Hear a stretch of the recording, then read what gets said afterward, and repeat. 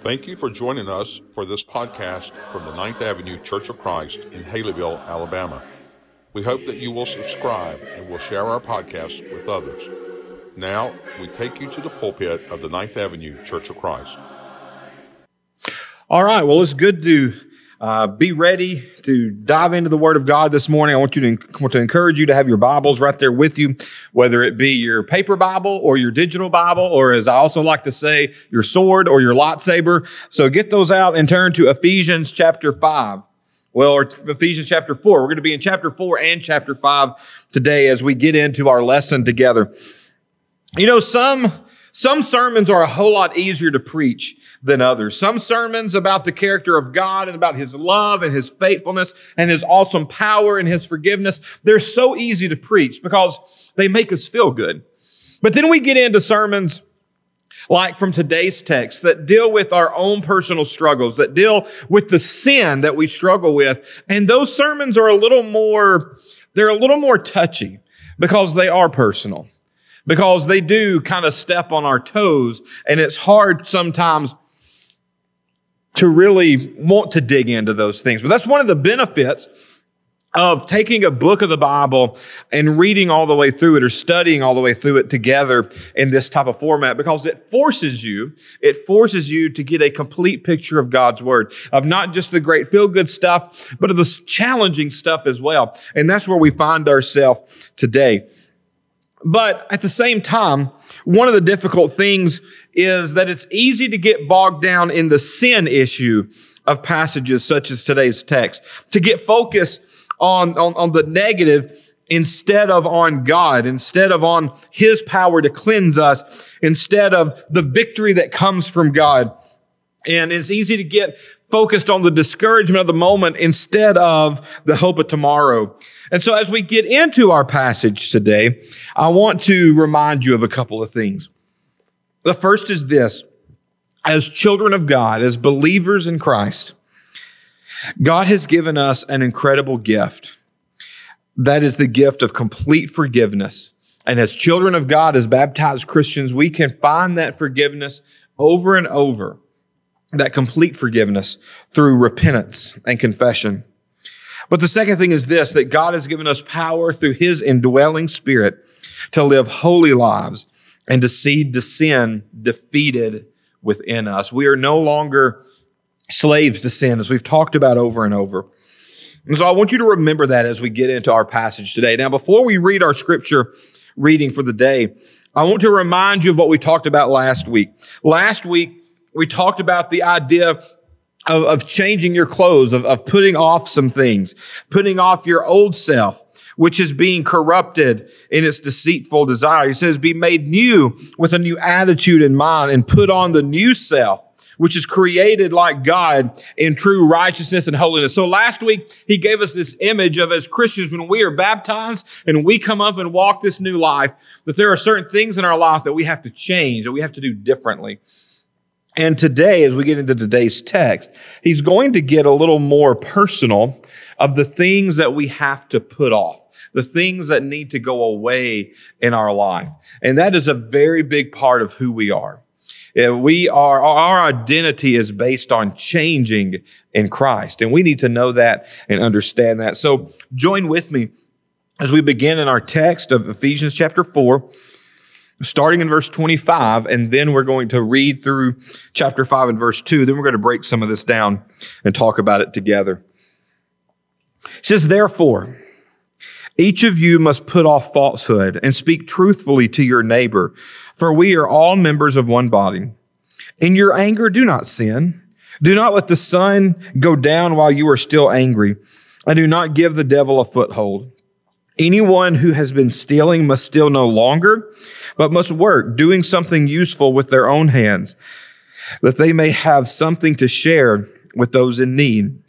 Do not let any unwholesome talk come out of your mouth, but only what is helpful for building up others according to their needs, that it may benefit those who listen. And do not grieve the Holy Spirit of God, with whom you were sealed for the day of redemption. Get rid of all bitterness, rage, and anger, brawling, and slander, along with every form of malice. Be kind and compassionate to one another. Forgive each other, Just as Christ forgave you, follow God's example, therefore, as dearly loved children, and walk in the way of love, just as Christ loved us and gave himself up for us as a fragrant offering and sacrifice to God.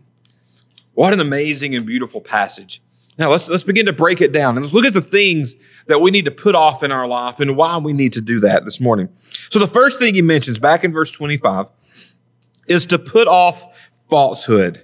To put off falsehood. And he says you need to replace it with speaking truthfully to your neighbors. And he gives us a specific reason of why we need to do that. He says, because we are all members of one body.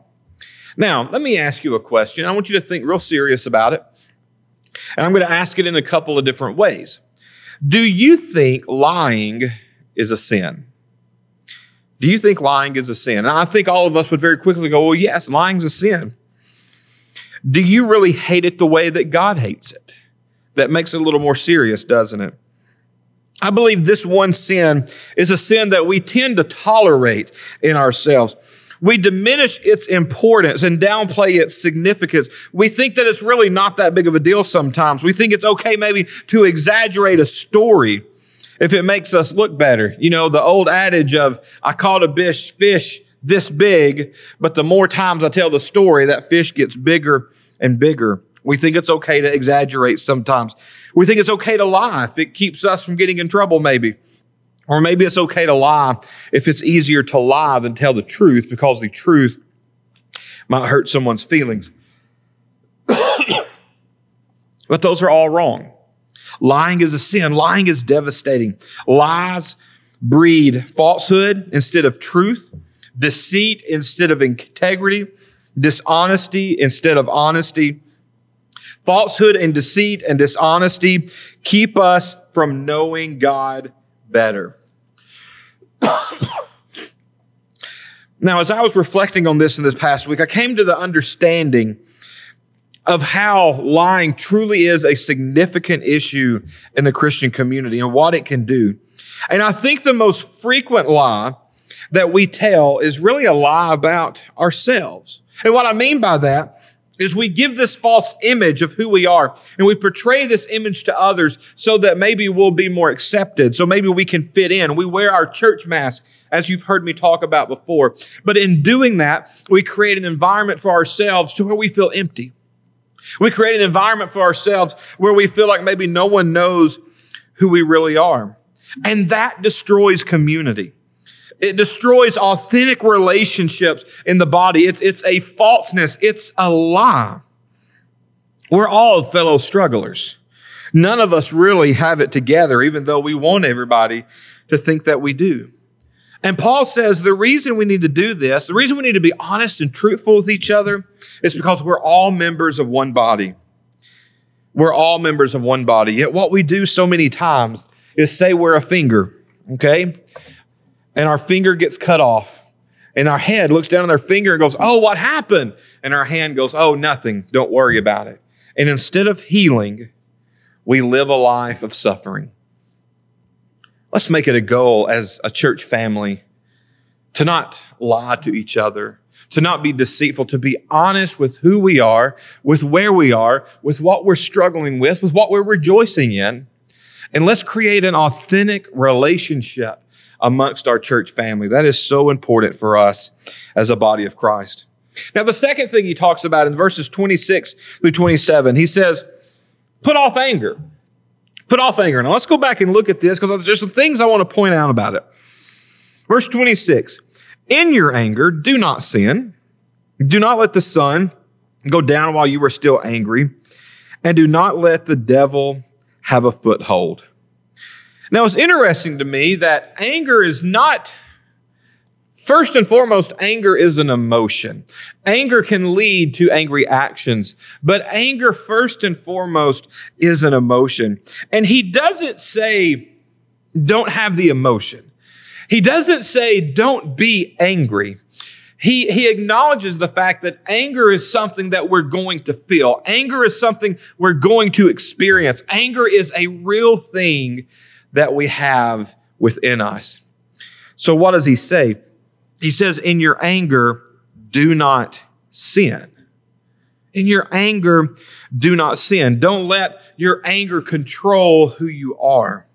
Make sure you control it. Now, I'm generally not an angry person, but you put me in a checkout line at Walmart with a slow checker, with a slow cashier, and I'm liable to let off a string of sarcastic comments while we're standing there. And you may think, well, there's nothing really wrong with that, Matthew. Hey, what does that do? But what does that show my children? That I can't control the emotions within myself. And the reason that's important is because of what verse 27 says. It says, don't give the devil a foothold. The New American Standard there says, don't give the devil an opportunity. And I really like that.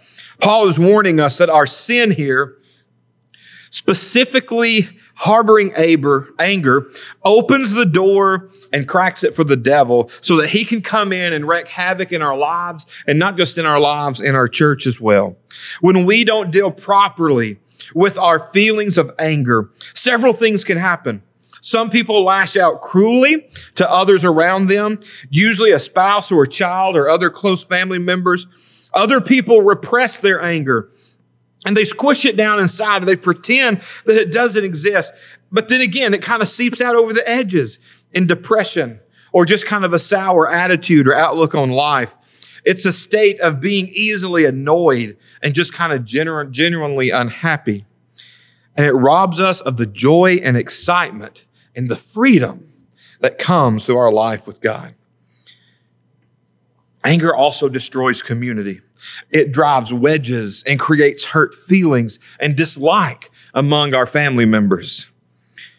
Feelings that are strong, that if we're not careful, last a lifetime and create dangerous undercurrents in the church if we don't deal with them.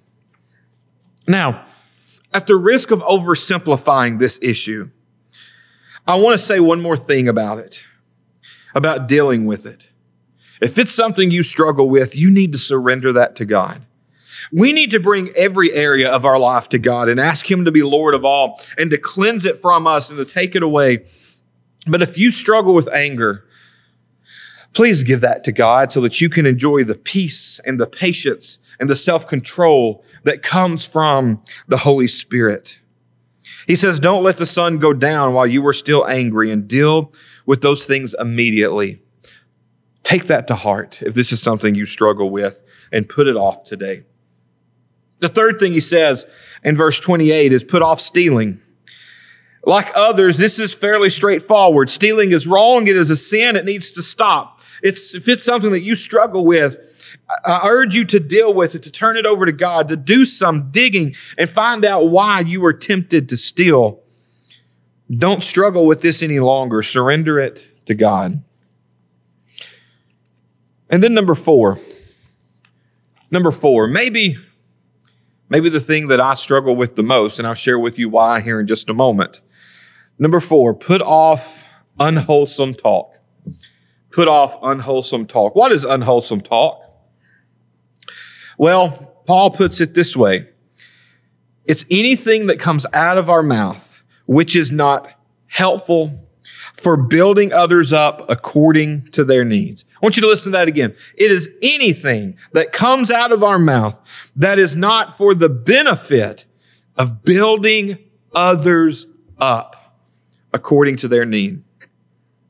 It includes gossip, talking bad about other people behind their back, obscenities.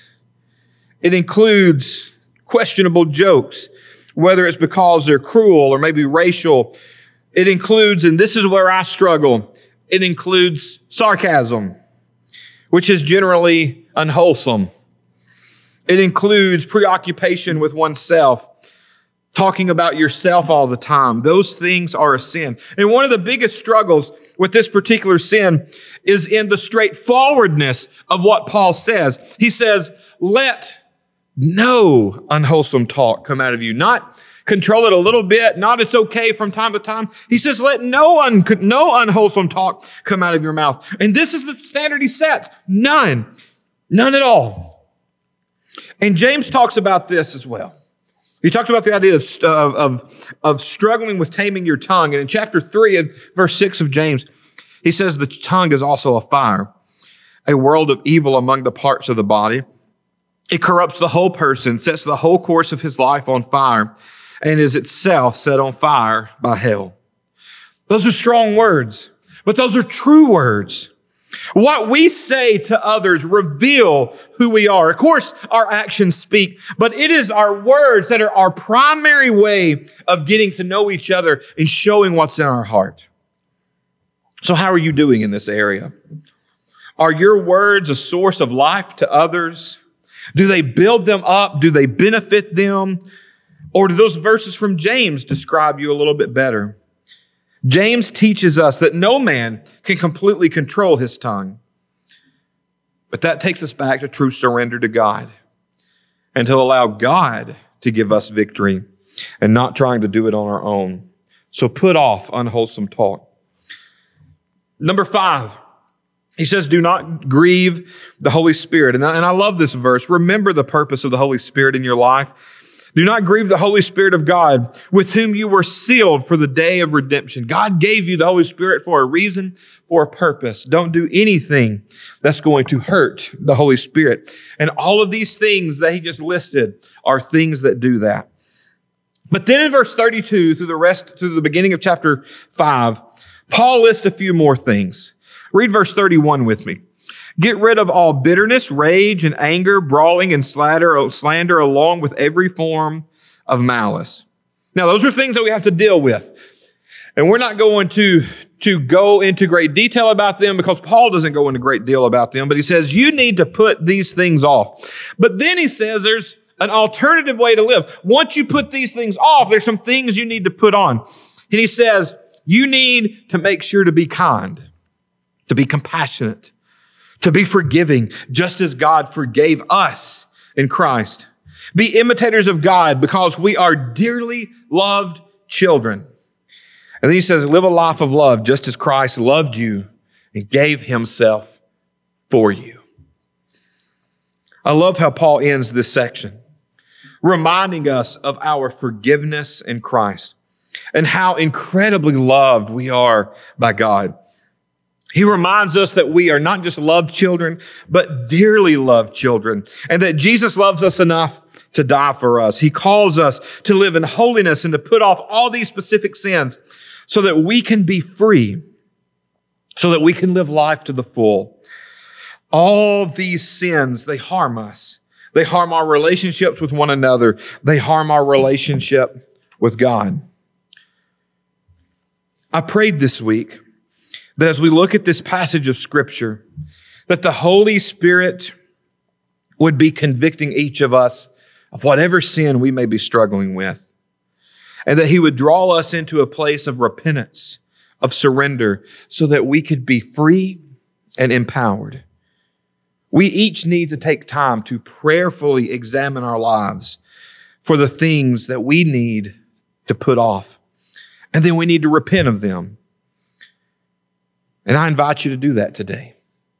As we close in prayer here in just a moment, I encourage you to have a moment of self-reflection, to think of the things that you need to put off so that you can become kind, compassionate, forgiving, an imitator of God, and live life with love.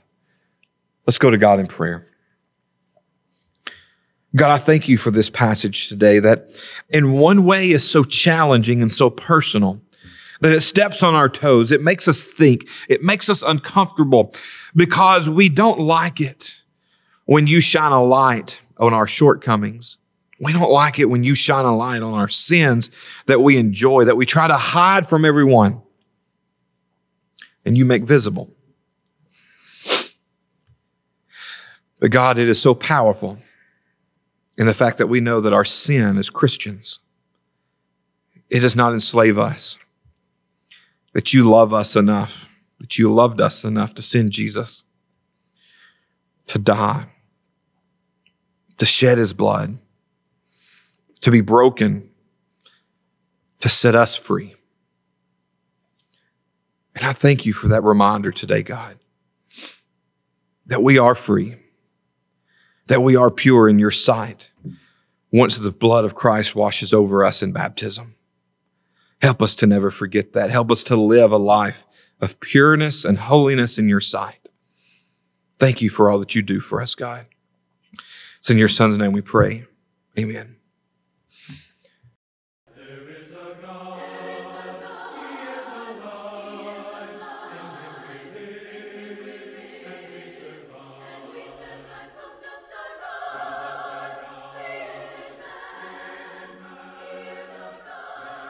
If this program has been beneficial to you, please consider subscribing on Apple Podcast or your favorite podcast provider.